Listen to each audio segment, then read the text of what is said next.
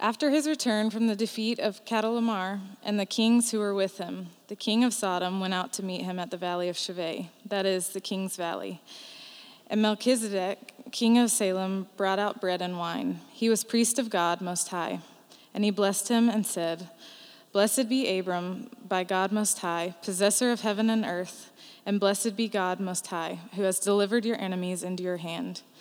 And Abram gave him the tenth of everything. And the king of Sodom said to Abram, "Give me the persons, but take the goods for yourself." But Abram said to the king of Sodom, "I have lifted my hand to the Lord, God Most High, possessor of heaven and earth, that I would not take a thread or a sandal strap or anything that is yours, lest you should say, 'I have made Abram rich.' I will take nothing but what the young men have eaten, and the share of the men who went with me. Let Aner, Eshcol, and Mamre take their share." Thank you, Janie. You did way better than I would have done with those words. This is one of those Sundays where I'm so glad we have somebody else read the scripture before I preach, because those are some crazy names in there. But Janie, I know you weren't happy with me because you told me that. And just so you know, we could have done the whole chapter. And if you look back at the beginning of chapter 14, it gets really wild. And so I was doing you a favor. That's what I was doing. I'm on your side. This story, Genesis chapter 14, where we started reading in verse 17, we're kind of jumping into the middle of this story. And if you've been following along in our Genesis series, then you know that we actually skipped over chapter 13. We were in 12 last week, and we've skipped over completely chapter 13. It's not because there's something there that we're scared of. Chapter 13 is the beginning, kind of the foundation of the story of Abraham's nephew named Lot, and him deciding to go live near Sodom, and then eventually live in Sodom. And so what we decided to do is take Lot's story, because he's kind of a side character in the whole book of Genesis. And when we get to the story of Sodom and Gomorrah a little bit later, we're going to come back and pick up the background in chapter 13. So we're just kind of taking a different approach than just every single verse, the next verse in the story. We're going to kind of put Lot's story all in one sermon a little bit later. So in Genesis chapter 14, there's this really crazy story that develops, and we just looked at the very end part of it, kind of the after the battle scene. In Genesis chapter 14, you have this war going on, this huge battle going on. In fact, it's the first war in the history of the world that's recorded for us. We don't know if there's anything before this, but as far as something recorded, this is the first war that's ever recorded.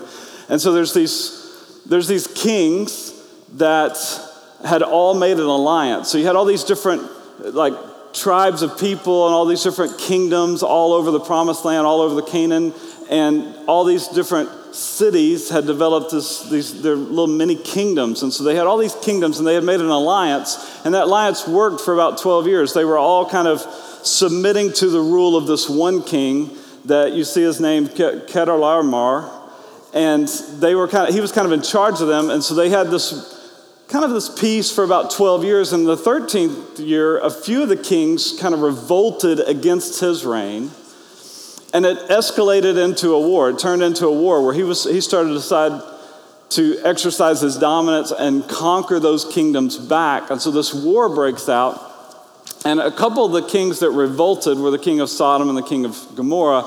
And this war broke out between 5 kings who revolted in their kingdoms and the 4 kings led by Chedorlaomer, so fun to say.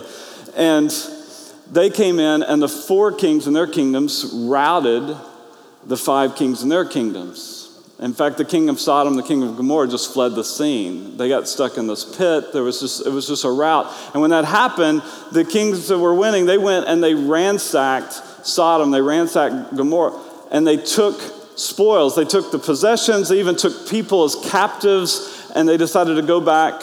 And just basically that was their win. The battle was over in their mind.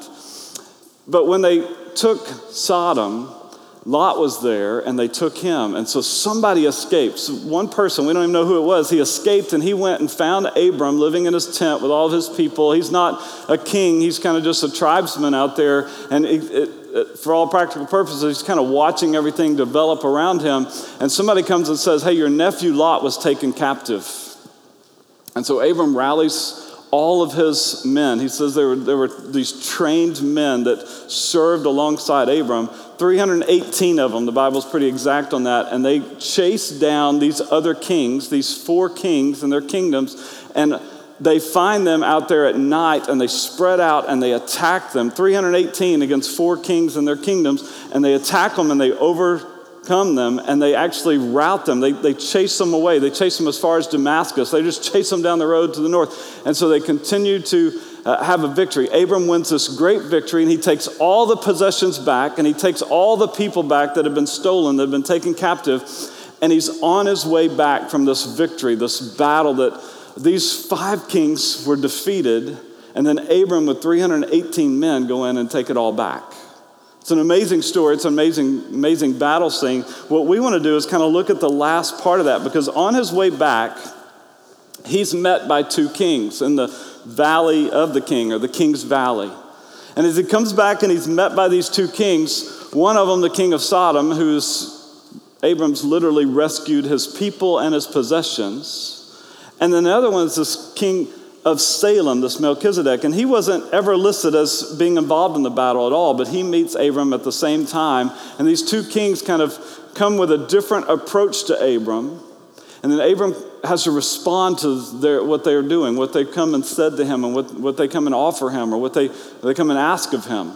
And Abram responds. And so on the surface of the story, that's what it is. It's Abram returning from a battle that he won, and he's met by these 2 kings, and these 2 kings have something for him. And so there's a lot we can learn on the surface of the story, and I want to talk about that a little bit, but here's what this story is going to give us a chance to do. It's going to give us a chance to talk about some of these practical observations right on the surface of what we see happening here, and this is going to give us a chance to zoom out and have this really, really wide angle look at the book of Genesis and really Old Testament, and how we say this all the time, it all points to Christ. So let's just make a couple observations, what we see from the story as Janie read for us, that we can learn from the story, maybe even take what we see Abram do here and put it into practice, or at least apply it to our lives. And the first observation I think that we should make is that temptation often comes after a victory. Temptation often comes after a victory. Abram has just won this amazing victory, 318 versus 4 kings and their kingdoms, and they've just won a battle themselves.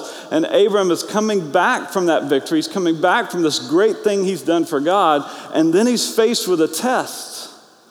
Right at the very beginning of this, you see that the king of Sodom comes out, and Sodom, I keep saying his name wrong. I keep saying Solomon. It's just, I don't know, it's all mixed up. So the king of Sodom, he comes and he has basically a request. He doesn't even make it politely. He says, hey, give me back my possessions and give me back my people, and then you can keep the possessions. And so this king, and here's what we know about Sodom. It was wicked. It was an extremely wicked city. In fact, in Genesis 13, it says that this city was wicked and these people were great sinners against God. We'll see that further on in the story. And so he basically, without even necessarily thanking Abram for rescuing his people and getting his possessions, he just offers Abram a deal. He offers him a bargain. Hey, you can keep the possessions that you won back, but give me back my people. And Abram all of a sudden has an opportunity to enter into a partnership with the king of Sodom. He has an opportunity in front of him to enter into a partnership with the most wicked king around, from the most wicked city around.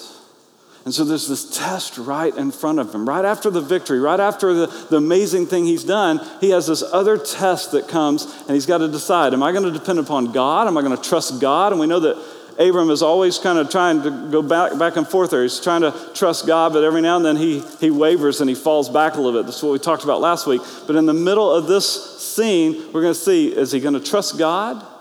Or is he going to enter into a partnership that could be really beneficial for him? To have all these possessions that he's just won back in this battle added to his wealth is going to make him way wealthier than he's ever been. Like, it's going to expound his wealth in crazy ways.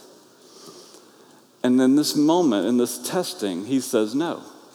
He looks at him, he says, I made a vow to God that I would not take anything. Verse 23, I would not take a thread or a sandal strap or anything that is yours, Because if I do, you would say, and you could say, I've made Abram rich. Now, God had promised to bless Abram. I'm going to bless you. I'm going to make you a great nation. I'm going to make your name great. I'm going to pour out blessings on you. If you will trust me, if you'll follow me, if you'll go into the unknown, I will pour out blessing on you. And here's Abram with this test right in front of him. Oh, here's a shortcut.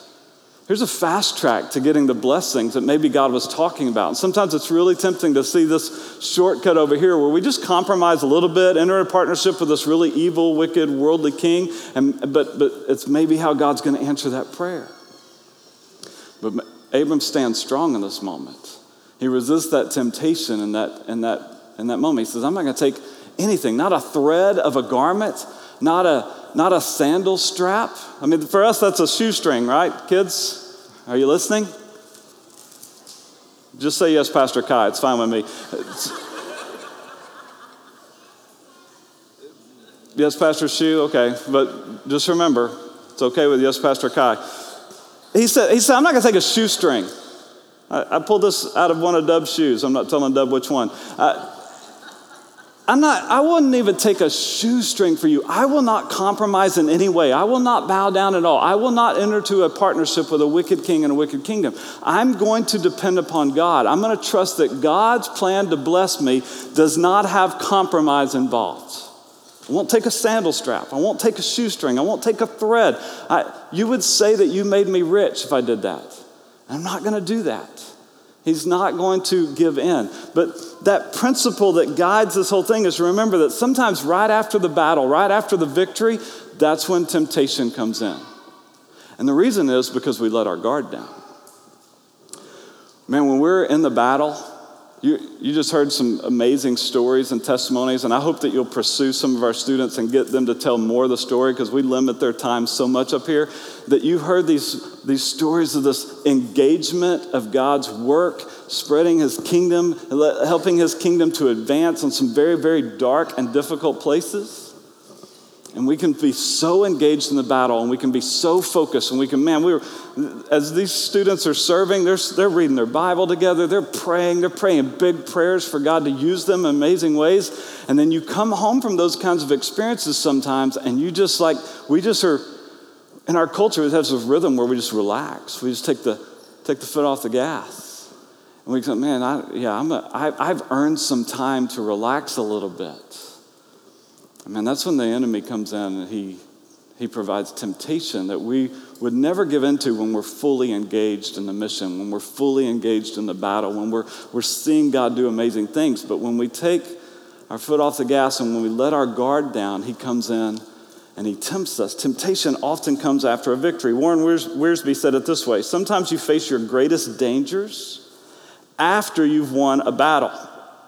It's after the capture of Jericho that Israel's self-confidence led into defeat at Ai. After his success on Mount Carmel, God brought down fire in front of all the prophets of Baal. After that success, Elijah panicked and ran away in fear, 1 Kings 19.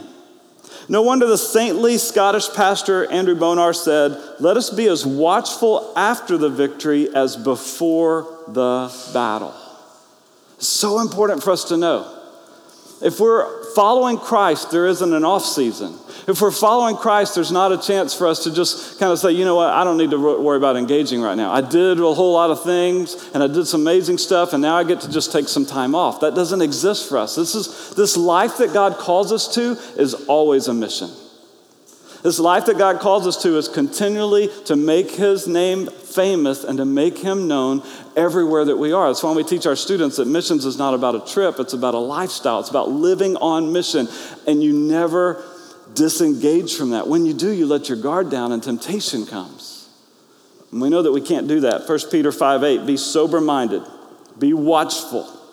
Your adversary, the devil, prowls around like a roaring lion, seeking someone to devour. So what do? You never let your guard down. You stay on watch. You stay on alert. You stay on the mission. You stay engaged. You come back from youth camp. And man, you have this emotional, spiritual high, all the good things that God has taught you and you've seen do, and you've been praying, you've been in the Bible, you've been studying the Bible together as a youth group, and it's so easy to get distracted. It's so easy to let your guard down. It's so easy to walk away from that. So easy to I'm just going to coast for a little while, and temptation comes in when we start coasting. Temptation comes most often after the battle when we've let our guard down. So we need to stay alert and stay diligent. The next response or the next observation I think that we can make in this passage is that giving is always really a response to God's blessing. And this is where the scene shifts to the first part of this, when the king of Salem, this guy named Melchizedek, shows up. He wasn't involved in the battle. He's not trying to get people back. He comes to provide a blessing for Abram in this moment. Verse 18, and Melchizedek, king of Salem, brought out bread and wine. He brings a gift. And then it says this about him. He was priest of God Most High, and he blessed him. He blessed Abram, and he said this, blessed be Abram by God Most High, God who's the possessor of heaven and earth. Blessed be God Most High, who has delivered your enemies into your hand. So this king of Salem, Melchizedek, shows up on the scene. He meets Abram at the same place, the Valley of the King, and he says, I'm just here to bless you. I want to bless you. God has blessed you, Abram. And then he points him to this blessing that God has done. He said, God's the one who gave you the victory here. 318 should never beat 4 kings and their kingdoms. So God has given you the victory. So blessed be you, Abram, and blessed be God, the possessor of heaven and earth, who gave you this victory. Everything that you have is because of God giving it to you. And then here's what Abram does, the end of verse 20. And Abram gave him a tenth of everything. So Melchizedek shows up, and he provides a blessing. He pronounces a blessing on Abram, and he reminds Abram that everything that good happened because God gave it to him. He gives him that truth. He pronounces that truth. And Abram responds by tithing to Melchizedek, giving him a tenth of everything. And so our giving here, it's always a response to God's blessing. Giving is this response. It's like, this is exactly right. God gave me this blessing. God gave me this victory. And so I'm going to give in response to what God has done for me. Giving is a response to God's blessing. And then I was thinking about this point. I was thinking about our body, and I was thinking about the history of this church. And there's so many people in this church are so generous. We've seen that from day one. We've seen people that have believed in this work and have seen this work and said, we want to contribute to this, and have given amazingly, sacrificially to this work. And I see people all the time. It's blown me away in so many different ways throughout our history that I've seen people give with such generosity, and I've seen them give with joyful hearts. I've seen them give because God has blessed them. And it's such a reminder to us today, man, that it should be an encouragement to us today. That when we give in response to God's blessing, it's exactly what God is looking for. It's exactly what we're supposed to be doing. And it's not because we have to. It's not because we're told that we're supposed to do that. It's because we're acknowledging that everything good has come from God. We're acknowledging that He's the giver of all good things, that we are responding to His blessing by saying He's the possessor of heaven and earth. Everything we have is His, and I'm going to respond to that by giving. That our response is a joyful response. We've been blessed so much, we're going to give back. It's just an amazing thing to think about, that we don't give because of compulsion. We don't give because it's some kind of requirement that we're supposed to give a certain amount to God and to the church. We don't give because God needs that money. He already owns it. You don't give your time and your talents because God needs that. He's already in control of all of it. We give because it's a response to His blessing. We don't give because the church needs that. We've said this from day one. We will do as much ministry as God provides the resources to do. We want to be faithful and obedient with whatever God puts in front of us. And if that means that we can do this because the resources are there, then we're just going to trust God in that. And so when you give, it's not because, oh man, I got to give because this church is really going to struggle. I got to give so we'll get out of the YMCA someday. Like we're going to be faithful to what he's given us. We're going to trust him in the middle of this process to give us exactly what we need to do the ministry that he's called us to do. So we get a chance to bless these students and provide a lot of funds for these mission trips that they go on and all the people that go and serve in from our church. We get a chance to bless people in need in our church. We get a chance to really come alongside people that are going through this adoption process like you heard at the beginning of our service. We get a chance to do that because you guys have been faithful to give, not because we need that and we're really struggle without it, because we're just going to do what God has called us to do, and he provides the resources. So we don't give because God needs it. We don't give because the church needs it. We give because God has blessed us. Our giving is a response to what God has done. And so you see in this story that Abram responded by giving 10% of everything. It's the tithe. And there's some people that would say, well, yeah, that tithe, that's an Old Testament principle. That's tied to the law, right? And so I'm living in the New Testament. I'm not going to worry about the tithe. That's fine. Just acknowledge the fact that this happened right here before the law was ever given. This is pre-law. This is pre-requirement. This is Abram just showing us, the Bible giving us a picture of a starting place of a 10% gift before the law. You say, well, yeah, it's still Old Testament. I want to embrace the New Testament. That's awesome. Embrace the New Testament. In the New Testament, we see sacrificial giving. We see people selling a field and taking all the money and giving it to the church. Which, by the way, if you have a field, don't sell it. Come talk to us first. We could use a field. That'd be kind of cool. But the New Testament encourages response giving, heartfelt giving, sacrificial giving. 2 Corinthians 9, verse 6 and 7 says it this way: the point is this: whoever sows sparingly will also reap sparingly. Whoever sows bountifully will also reap bountifully. Each one must give as he decided in his heart, not reluctantly or under compulsion, for God loves a cheerful giver. God honors the gift of the heart when it says, man, everything I have is his. I'm going to give. I'm going to give sacrificially. I'm going to give because I need to give. I need to acknowledge that God's the giver of all good things. I'm not going to give because he needs it or because the church needs it. I'm going to give because of that. And so be encouraged, church, that your faithfulness, God sees that. He loves your heart. He's excited about your generosity and your responsive giving.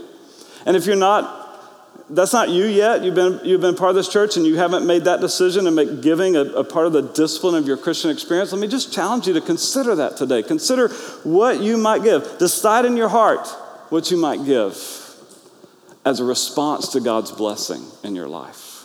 And just remember that if you want to sow bountifully, you give bountifully. If you want to sow sparingly, and that's your choice, God wants you to give with your heart as a response. So in that story, you see that. You see his response to the two different kings. He refuses to compromise. He passes the test with the king of Sodom, and then he goes to the king of Salem, and he responds by giving in response to the blessing that Melchizedek pronounced on him. And so that's some observations we can make from the story. But I want to zoom out. This story gives us a chance to see that big picture.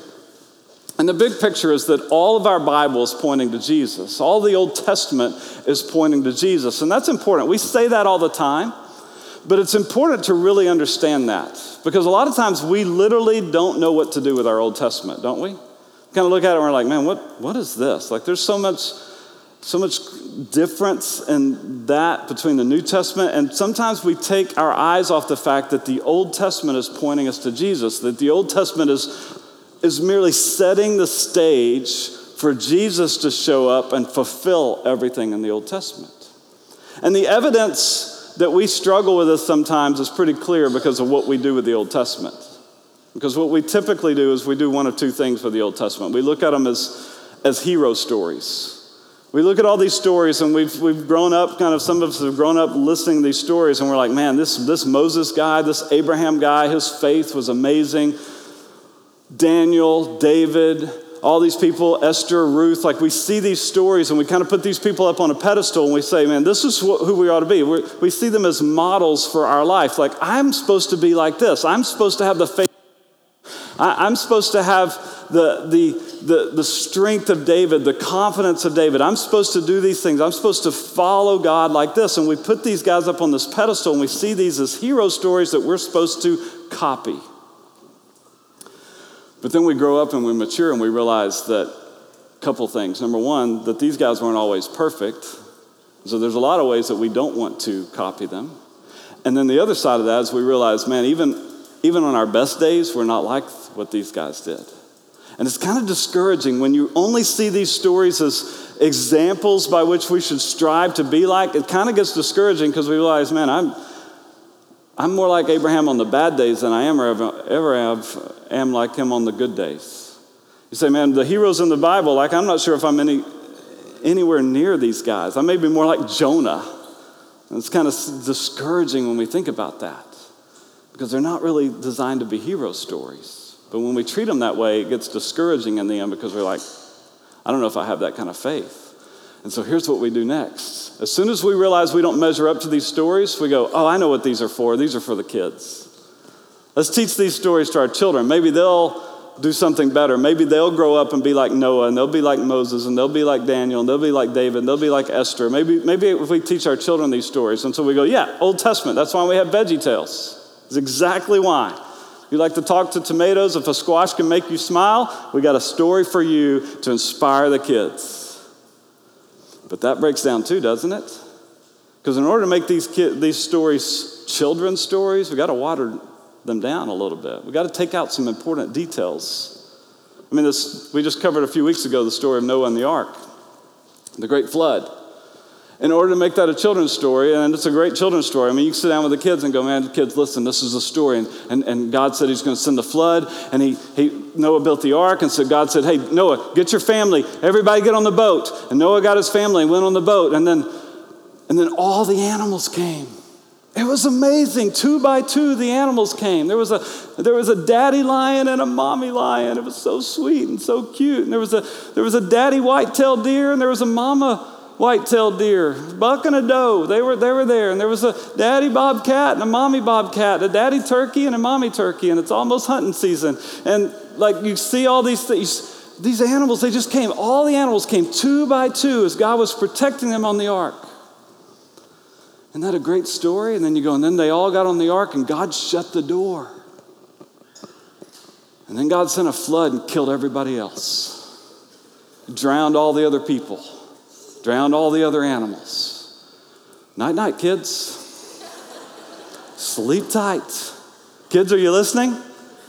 Yes, Pastor Kai. Remember that. This was Pastor Kai that did that. Like, we have to water down these stories to make them children's stories. We have to take out some parts. And so they must not just be children's stories. They must not be hero stories because we don't measure up. So what are they for? Here's what they're for. They point us to Jesus. When we see a hero in the Old Testament, he's supposed to be, or she's supposed to be, a shadow of the great hero that is to come. So you see the story of David and Goliath, and we love to think that we're David and we're fighting giants, but we're not David in that story. We're the Israelites hiding in the tents because we know we can't beat the giant. David is the shadow of Jesus. He's this type of Jesus in the Old Testament that Jesus is going to come. He's going to win the ultimate battle over the ultimate giant, sin and death. He's going to conquer that. He's going to deliver us from that. And he's going to give us a victory even though we did nothing to earn it. We were hiding out in the tents and we were powerless. David is pointing us to Jesus. He's not saying, hey, be like David. He's saying, no, David provides a victory that you and I could never earn. So that's what the Old Testament's for. It's pointing us to Jesus. It's preparing the way for Jesus to show up. So what do we do with this story? Well, it seems so random on the surface. Melchizedek, we don't know anything about him. We don't know where he came from. He's not in any of the genealogy lists. In fact, he just shows up. And we could just skip over this story and just move on and go, okay, we learned a couple things and move on. But then here's what happens. In Psalm 110, the writer of the psalm is pointing towards the day when the Messiah is going to come, and he basically makes this proclamation that there's going to be a priest that will come to rescue us, and he'll be of the order of Melchizedek, and he brings Melchizedek into the story. And the writer of Hebrews picks up on that and spends most of 2 chapters, Hebrews 3 chapters, 5, 6, and 7, most of those chapters he spends talking about and comparing Melchizedek to the Messiah, to Jesus. And what we learn from the writer of Hebrews is that Melchizedek is a shadow of Jesus to come.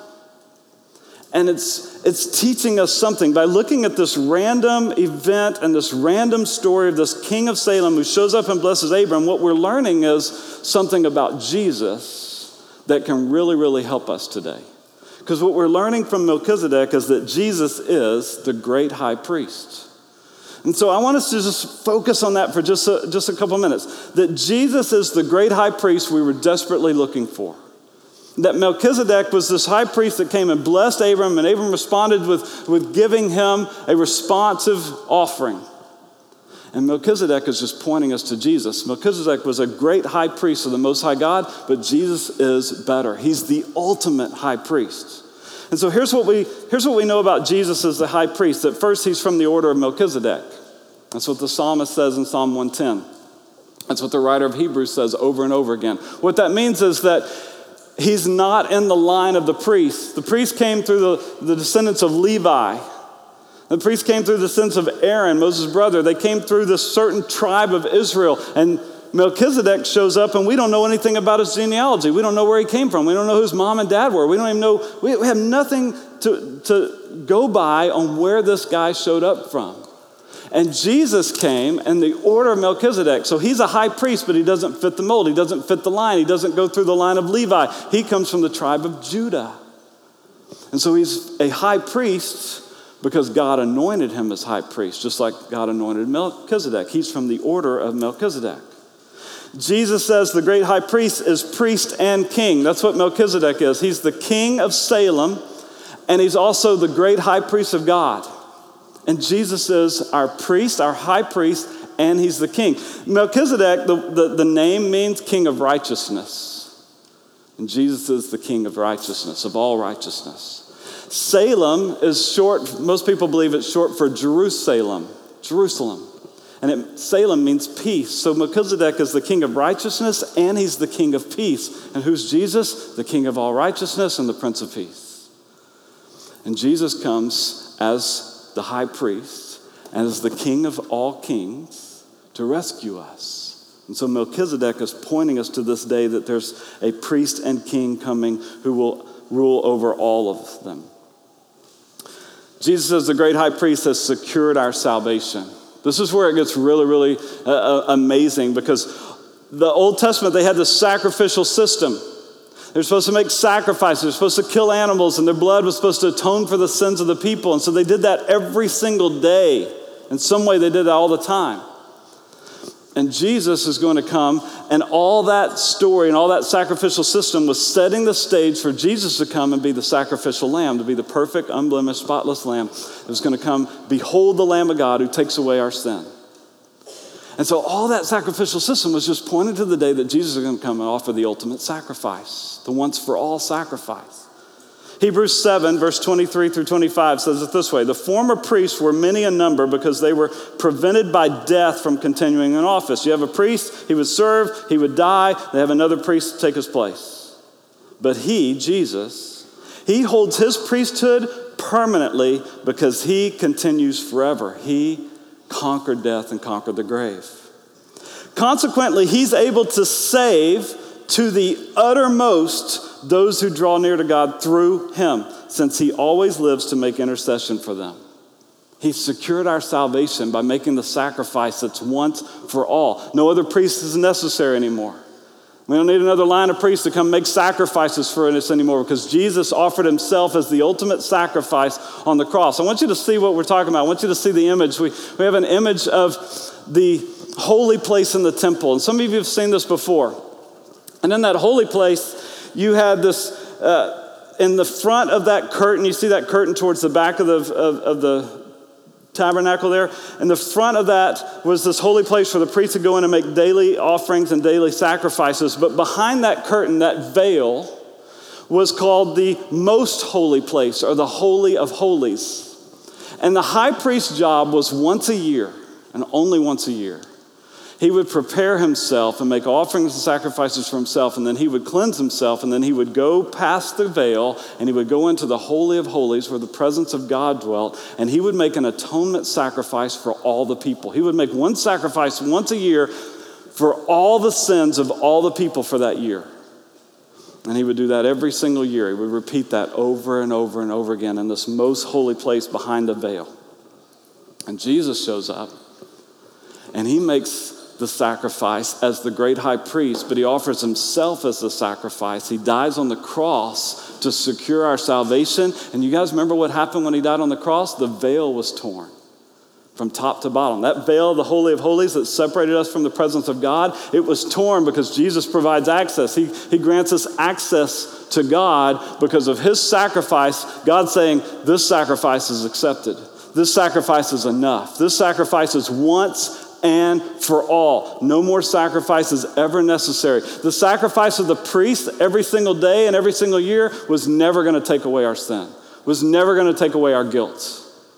But Jesus' sacrifice, him, God in the flesh offering himself as a sacrifice, was sufficient. It took away our guilt and it took away our sin forever. So he's entered into the Holy Holies and he's made himself the sacrifice. Hebrews 7:27. He, Jesus, has no need, like those high priests, to offer sacrifices daily, first for his own sins and then for those of the people, since he did this once for all when he offered up himself. He secured our salvation. You may be sitting here and going, I don't know for sure if I know what this means to have salvation secured for all eternity. Man, we would love to explain that, how Jesus taking your place and my place on the cross has provided the ultimate sacrifice and has provided a way for us to be with God forever. And Melchizedek's just a shadow of this high priest that Jesus is going to be, making the once for all sacrifice that's sufficient for all of eternity to secure us, to secure our salvation and bring us to God. We'd love to talk to you about that. One of the things you could say about this is that that's enough. If that's all Jesus ever did for us, that would be more than enough. It'd be more than we could ever deserve or ever even imagine that we would deserve. But that's not all he's done. This thing about Jesus being the great high priest teaches us that he continually does even more than that. He's secured our salvation, and that's enough, but he's done more. He also intercedes for us. I don't know if you saw that in the last part of verse 25 of Hebrews 7. It says, he always lives to make intercession for them. It says that in other places in the Bible. Romans 8:34 says, who is to condemn? Christ Jesus is the one who died, more than that, who was raised, who is at the right hand of God, who indeed is interceding for us. Have you thought about that in a while? Here's what Jesus is doing as the great high priest. His work is finished. His once-for-all sacrifice is done. So he's sat down at the right hand of God, symbolizing that his work is complete. And now what he does is he prays for us. He intercedes for us. He's praying to God the Father for us as we continue on in this journey. It's mind-blowing to even think about the fact that Jesus Christ at the right hand of God is praying for us continually. He always lives to make intercession for us. There's that story where Peter is saying, I'm going to be with you to the end. And Jesus says, no, you're not, Peter. Before the rooster crows, you're going to deny you even knew me 3 times. And then Jesus says something that we kind of forget a lot. He goes, but you know what? Your faith is not going to completely fail. You know why? Because I prayed for you. Every time you persevere through a difficult thing, every time you pursue Christ when you don't feel like it, every time you follow him and you make choices to follow him, every time it's because Jesus is interceding for us, that he's praying for us. It's not because we're so good, it's because he's everything we need. And he lives now sitting at the right hand of the Father to pray for us, to intercede for us, to speak to the Father on our behalf, to give us strength, to give us comfort, to give us everything we need for this journey that he's called us to in this life. He intercedes for us. He's granted us access. Jesus, the great high priest, has granted us access to God. And I don't want you to miss this. I mean, of all the things he's done, it should be enough. But this will be what gets you through this week. He's given us access to everything we could possibly need and more. because of what he's done as high priest. Look at Hebrews chapter 4, verses 14 through 16. Since then, we have a great high priest who has passed through the heavens, Jesus, the Son of God. Let us hold fast our confession. For we don't have a high priest who's unable to sympathize with our weaknesses, but one who in every respect has been tempted as we are, yet without sin. Let us then with confidence draw near to the throne of grace that we may receive mercy and find grace to help in time of need. If you don't have that verse underlined in your Bible, this will be a good time to do it. Everything you need, because he's the high priest. We don't have a high priest that doesn't understand our struggles. No, he sympathizes with our struggles. He was tempted in every way that we're tempted. Guys, you ever had a friend betray you? You ever had somebody let you down, turn their back on you, you thought you were friends, and it hurts so bad? Guess what? Jesus knows exactly how you feel. His best friend betrayed him. His best friend denied he even knew him. One of his closest friends turned him over to be killed. You ever had people that you don't know if you can trust them or not? It feels like they're always setting you up for a trap or something. Man, Jesus was surrounded by those people all the time. You ever had people that it just feels like they just want what you can do for them and they don't want anything else? And Jesus was surrounded by people like that all the time. In every way that we were tempted, he was tempted. In every weakness that we experience because he took on flesh, he experiences that weakness in every way. But here's the deal. He never gave in. He never fell. He never faltered. He never sinned. He never gave in to the temptation. So guess what? He can sympathize with us. He can understand how we feel. And he can help us. He can help us like no one else can. Because he knows exactly what we went through, but he conquered it. So guess what? We can, with confidence, because of what Jesus did for us, we can approach him. We can go to him for help. He's interceding for us. We can go to him and ask him to help us, and we will receive grace and we will receive mercy exactly the way we need it. Why? Because he's the great high priest. Melchizedek showed up, and we don't even know where from, and he blessed Abram, and he reminded Abram that everything good in his life has come from God. And Jesus shows up to remind us that we can't do anything on our own, but God has provided everything we could possibly ever need. Our salvation and our help every single moment of every single day. Because Jesus has provided that access. He's provided that salvation, and he intercedes for us as we serve him. Let's thank him and let's pray. God, thank you for your love for us. Thank you for the truth of your word. Thank you for the reminder that we get from it, of your faithfulness, of all the things that you accomplished through Jesus Christ that we had no chance and no hope of accomplishing on our own. God, we thank you for that today. God, we want to worship you in response to that today. So as we take the bread and we take the cup, God, I pray that you would remind us of the sacrifice, the once and for all sacrifice of Jesus, the high priest that you made for us.